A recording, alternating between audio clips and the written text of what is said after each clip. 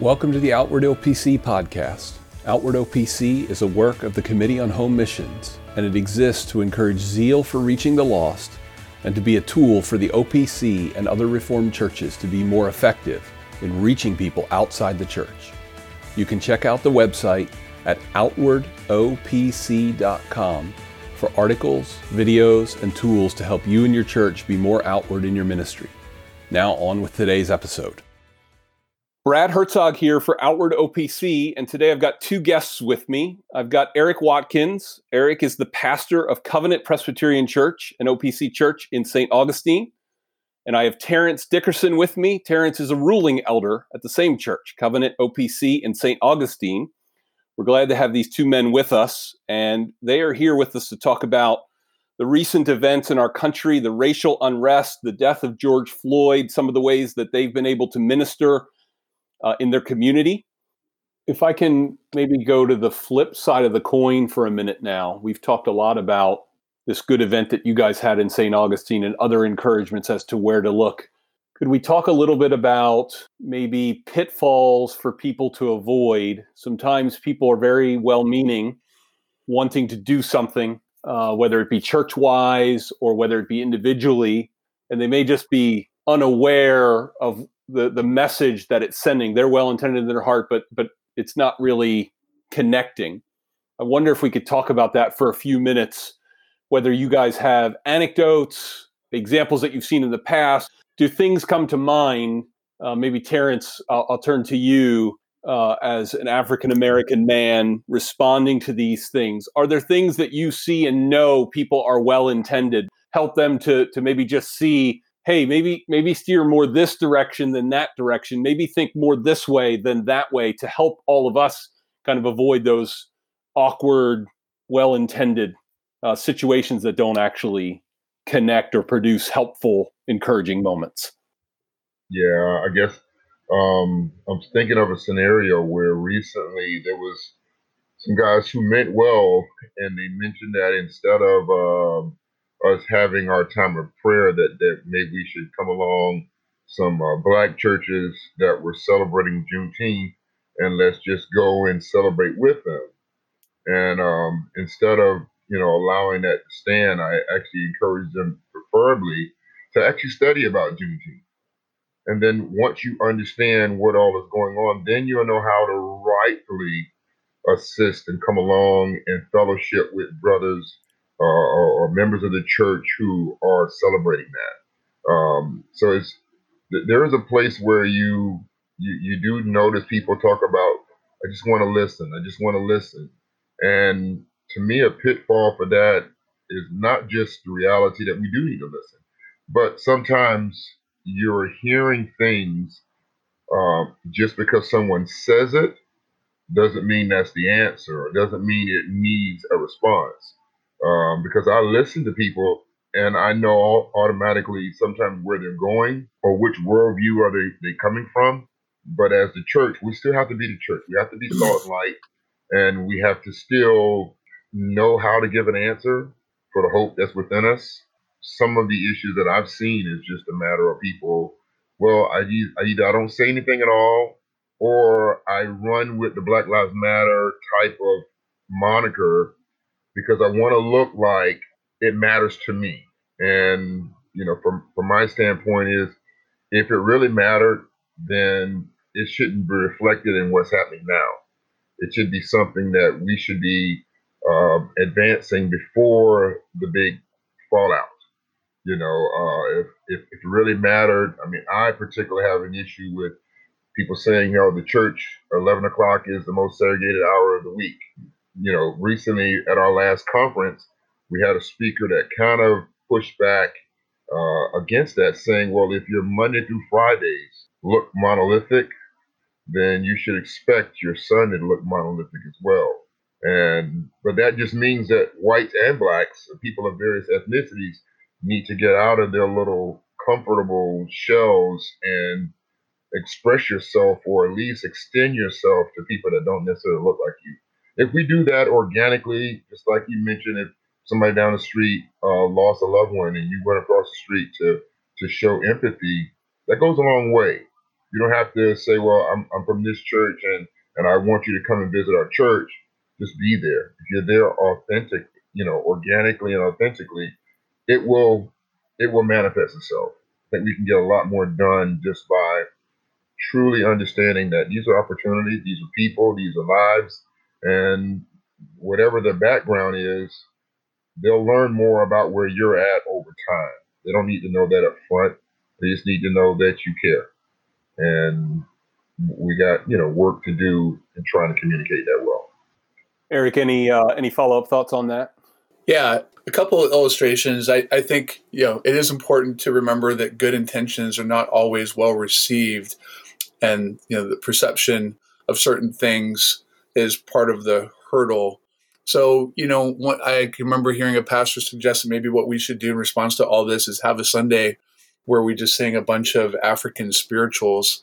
And I could see why that might be well intended. I could also see how that might be perceived as kind of condescending and token-esque in ways that just it might not actually have the effect that somebody would desire. I personally would find that a little bit puzzling and not necessarily helpful.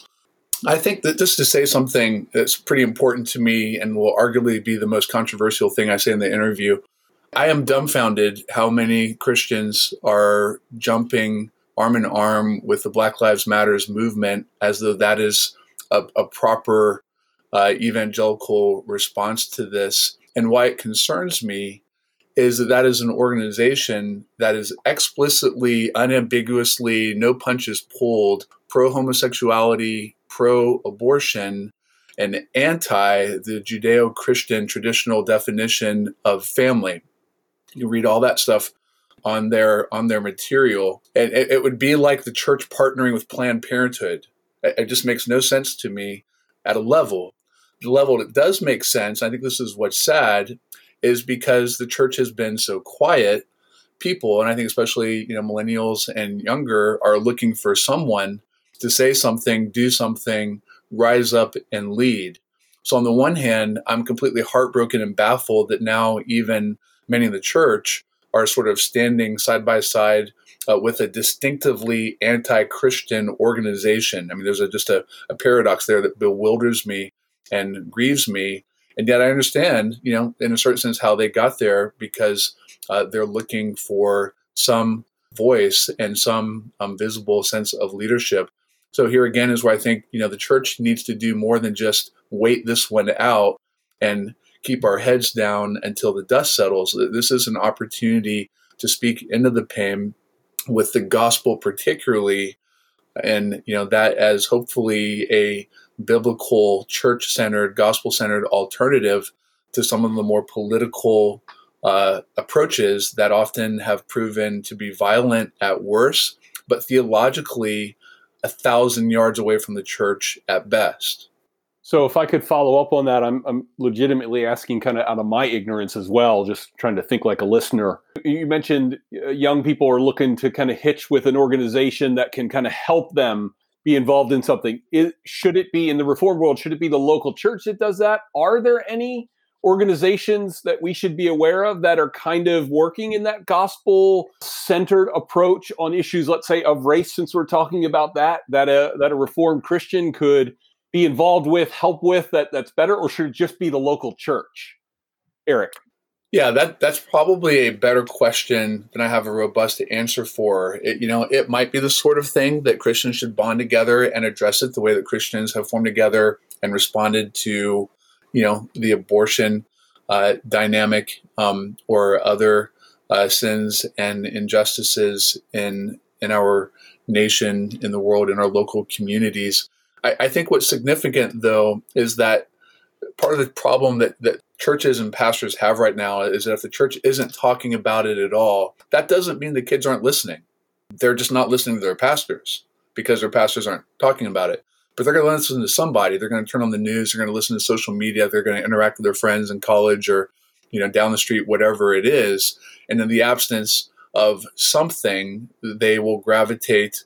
In the absence of something healthy and biblically centered, they're going to gravitate to, whatever gets a hook in, so to speak, and appears to be trying to do the right thing. And so that's why I think we have to, on the one hand, understand how this kind of comes about. And at the same time, where, listen, local churches need to decide, to what extent they're going to engage this and how. I don't want to play golf from, 1,000 yards away, so to speak, and attempt to micromanage what each local church should do. But I do think what you can't miss is the fact that ears are piked and listening for some sort of leadership and guidance on how to think. And, the church might have an opportunity to do this in different ways. It could be possibly something that's addressed in the pulpit. In our church, we did do that. It could be something discussed in youth groups. It could be something discussed in camps. It could be something discussed in a variety of different ways. There could be materials that are be put out that could be helpful. But in one fashion or another, I think what we need to do is draw attention away from decidedly unbiblical organizations and draw attention to decidedly biblical organizations, beginning particularly with the church itself. So your question, Brad, is really good, and I don't think I've given a great answer. There are others that may be engaging this far more than we've been able to do, and we're quite happy to listen and to learn from them. I think our rising up and stepping in this gap was not because we felt like we had all the answers, but because we sensed the need was there. And, kind of like when you're on the beach at a moment when somebody begins to drown, you don't stop and think about whether or not you've had all the lifeguard training and CPR and how well you swim. You just go get them. And I think this is a moment where, I think people are looking for that sort of pastoral impulse. This is urgent. This is painful. Just go get them. Maybe going to Terrence, just a slight spinoff, and you can add to that question if you want. But I'm wondering, speaking for myself during this time, I've looked at book list recommendations. If I want to educate myself, if I want to find some solid resources, I'm not going to be able to pick out 13 books, 12 podcasts, 7 videos. But if I'm going to turn to one or two resources, thinking through this, I follow it, but I really want something. I have seen drastically different reading lists, not only in the Christian world, but even in the Reformed world. When I look at, here's a couple lists or here's a video to watch, I'm wondering, Terrence and Eric, you can be thinking about it too. If there were a couple people or a couple resources, I don't know how comfortable you are singling a particular book or resource out, but where could people turn for one or two things from each of your perspective that you would say, this is what I'd email my friend, or this is what I'd email my family member or send to them? Does anything come to mind for both of you that people could specifically take away from the two of you, session members at an OPC church, saying, hey, here's a good place to kind of get a feel for what we're talking about, and whether it be the history of it or just the expression of it or the feeling of it contemporarily. Any thoughts, Terrence, as I kind of gave you a little lead in to think there? Well, yeah, I'll tell you, from those who are familiar with Reformed theology, immediately the first book that really helped settle me, that I think will give some insight, was a book by Anthony Carter called On Being Black and Reformed. That was a very, very pivotal book for me on a number of fronts, because there's things that I knew in history that were not right. I didn't quite understand why was it going on and why were these individuals involved in it. Certain things that people have blind spots theologically, and they play, parts maybe even on the wrong side of history on certain things, while having great theology. It just wasn't consistent. But this is one that helped me to understand and really embody what it means to be a Reformed person within a Black context. Because, of course, I'm having to explain, well, what about these people? And what about these comments? Well, I love the fact that Anthony Carter used Joseph. And it's a very, very powerful tool, even for me today, that I use regularly with helping people to understand that in a time like now, people say, where was God? Why did God let this happen? Well, the same question can be asked, and could reasonably ask, where was God at the crucifixion? Where was God during Joseph's time? And the reality is, he was there the whole time.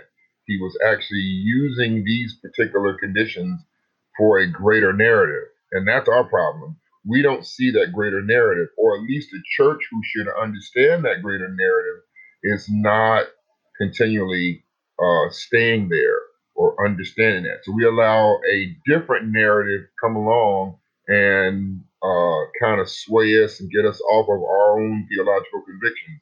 So to me, that was one. Now, outside, and I guess maybe because it's not something that we spend a lot of time talking about, I've actually gotten a lot more information and insight from people who were not reformed, or people who may have been even more political, because I believe that these particular things are not things that only the church can speak to. You know, in a sense, we think, well, our Bible gives everything that we need, and true enough, it does. But there are things that are not explained in the Bible that we probably could benefit from some outside sources to help clear up some misconceptions. So one of the guys that I like to listen to is Thomas Sowell, and he's had some helpful books, a number of them, that has been increasingly helpful to keep me anchored. So I would say that's another source. I think one of the particular books that I was going through is called Race and Intellectuals by Thomas Sowell. Wonderful book. So those are the number of people that I've listened to, books that I've read that I thought were helpful. He's not saying anything that's unbiblical. Actually, he's kind of giving you more of a historical analysis to kind of help to cut down some of the arguments about race in America and systemic racism or white supremacy. He's actually kind of spoils it all by pointing to a number of examples throughout history that places that didn't have slavery still suffer from some of the same problems. So I don't think that it necessarily should be just a Christian only, but I think there's enough people that God has used to collectively help us. And so those are two of my sources. Those are great. Eric, anything come to mind, one or two resources that you'd encourage people to get started with? Yeah, I think part of the problem is when you begin to reference books like this, the playing field is so politically divided that as soon as you begin to identify particular books, people begin to pinpoint you like, okay, that's where they're coming from politically. And this is such a politicized subject. If you go on one side, the sort of, James Cone down into the social justice advocates, you're developing a reading list that is largely influenced by a particular political point of view. And then if Terrence mentioned Thomas Sowell, others like Ishmael Hernandez, people you could think of, J.D. Vance, Hillbilly Elegy, really interesting book. Those are coming from a different political point of view. And I think that's part of the problem with this conversation. It is so politicized that the more you say, the more people begin to paint you a certain way politically, and they either really agree with you or really disagree with you, and the conversation is done. So I really like the answer that, I don't know if he said it at a conference. H.B. Charles, I asked the question at our conference on race relations. So building bridges instead of barriers, reforming race relationships in the church is a conference our church did last year that's still online on YouTube and on our church website. I had some really great speakers. It was a really great event overall. But I asked HB the question, so what is your church doing about race relationship struggles? And his answer was fantastic. His answer was, I'm preaching through the Gospel of Mark. And I just kind of kept looking at him like, you're going to say something else. He's like, no, that's what I'm doing. I'm preaching the Bible. And, he said that, there's so much in the Bible that deals with these issues, the struggles between ethnicities is in the Bible, Jew and Gentile, showing compassion for people as the way of the Savior. That's in the Bible. The gospel is our only hope is in the Bible. And I actually think that's a pretty helpful answer. So there's quite a lot of material out there. This is a subject that's just become, there's just a myriad of books available now addressing it from one perspective or another, one political perspective or another. But at the end of the day, I actually would encourage Christians to look to their Bibles look to their Bibles and note the way of the Savior addresses these issues. The language that I read from Ecclesiastes 4:1, of oppression and the lack of comfort. There really is nothing new under the sun. And that's why the greatest story ever told is recorded in Scripture is really our hope for dealing with just the new twists and turns, the different creative expressions of sin, including the one that we're seeing before our eyes today. So if I could ask you guys one more question, more about your families.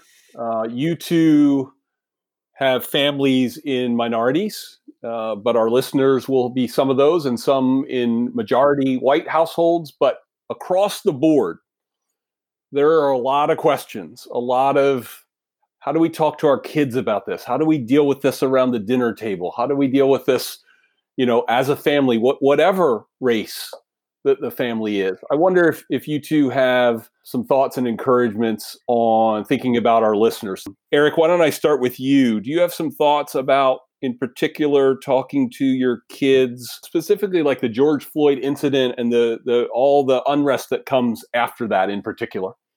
Yeah, well, again, this displays my either ignorance or my attempt to be cautious and just following after the political bandwagon and chasing ambulances in an unhelpful way. When my family and I talk about this is a sin issue. This is not narrowly a race issue or a racism issue. So in other words, what was in that police officer's heart, whether or not it was motivated by something racial or just anger, jealousy, hate, sin. The problem is the world doesn't have the category of sin to help it understand things like that. So it defaults to more politicized rhetoric and categories. It's the best it can do. I think we as Christians can do better than that. And, when the sin of racism is clear, let's call it that. But this was the sin of murder. And beyond that, I don't know how much more I can say. There's a certain sense in which I remember one of our speakers from the conference saying he's kind of getting tired of these conversations and hopes that there will be a day when we don't have to have them. I hope that day comes too. Our kids have relationships with kids of all different skin colors on our street. They play with them. I don't think my kids see in color quite the same way that even my own generation does, and I'm thankful for that. I think it's important that we model open homes and hospitality to the people that live in our communities. And I also think, I've had this conversation once with some people that live in a community where the majority of their community is mono-ethnic. And so they'd have to drive quite a far way, to find someone that has different skin color.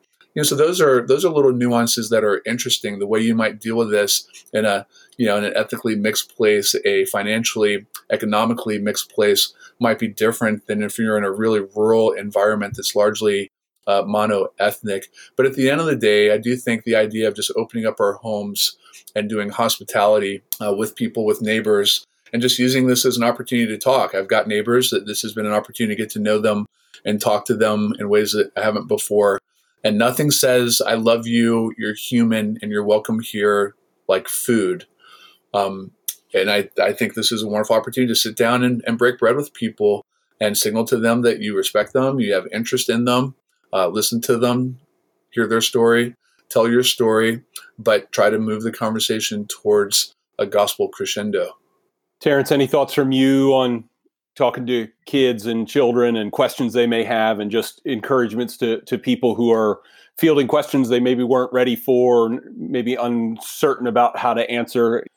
Yeah, I would definitely say all the things that Pastor just mentioned. I would also would like to also encourage them to broaden their resources as far as other people that are speaking on these issues so they can become more familiar with them so that they can engage their family members with that. I mean, the reality is if I'm in a particular ethnic group, then I'm not going to really know about how other people are interacting with it unless I get into those particular circles. So your family member, usually of like-minded individuals in it.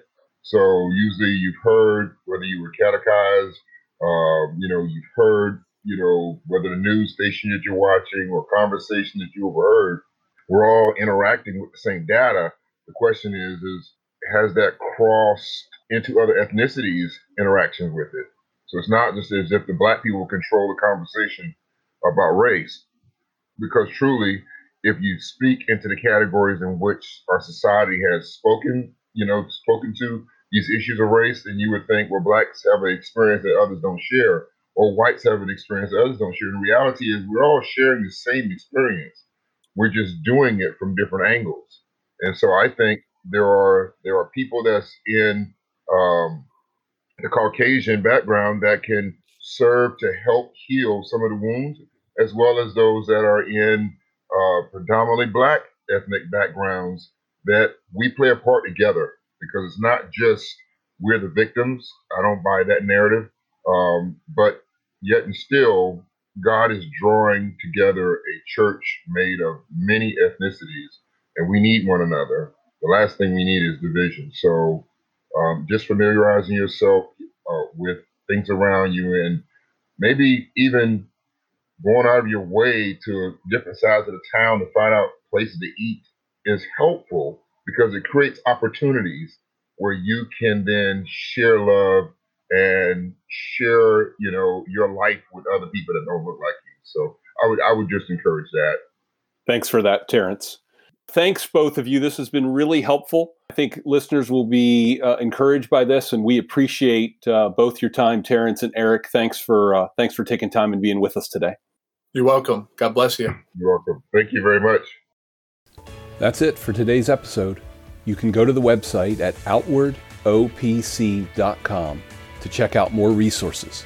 And you can sign up for our email list, where you will receive notifications when new things are available. Until then, we'll see you next episode.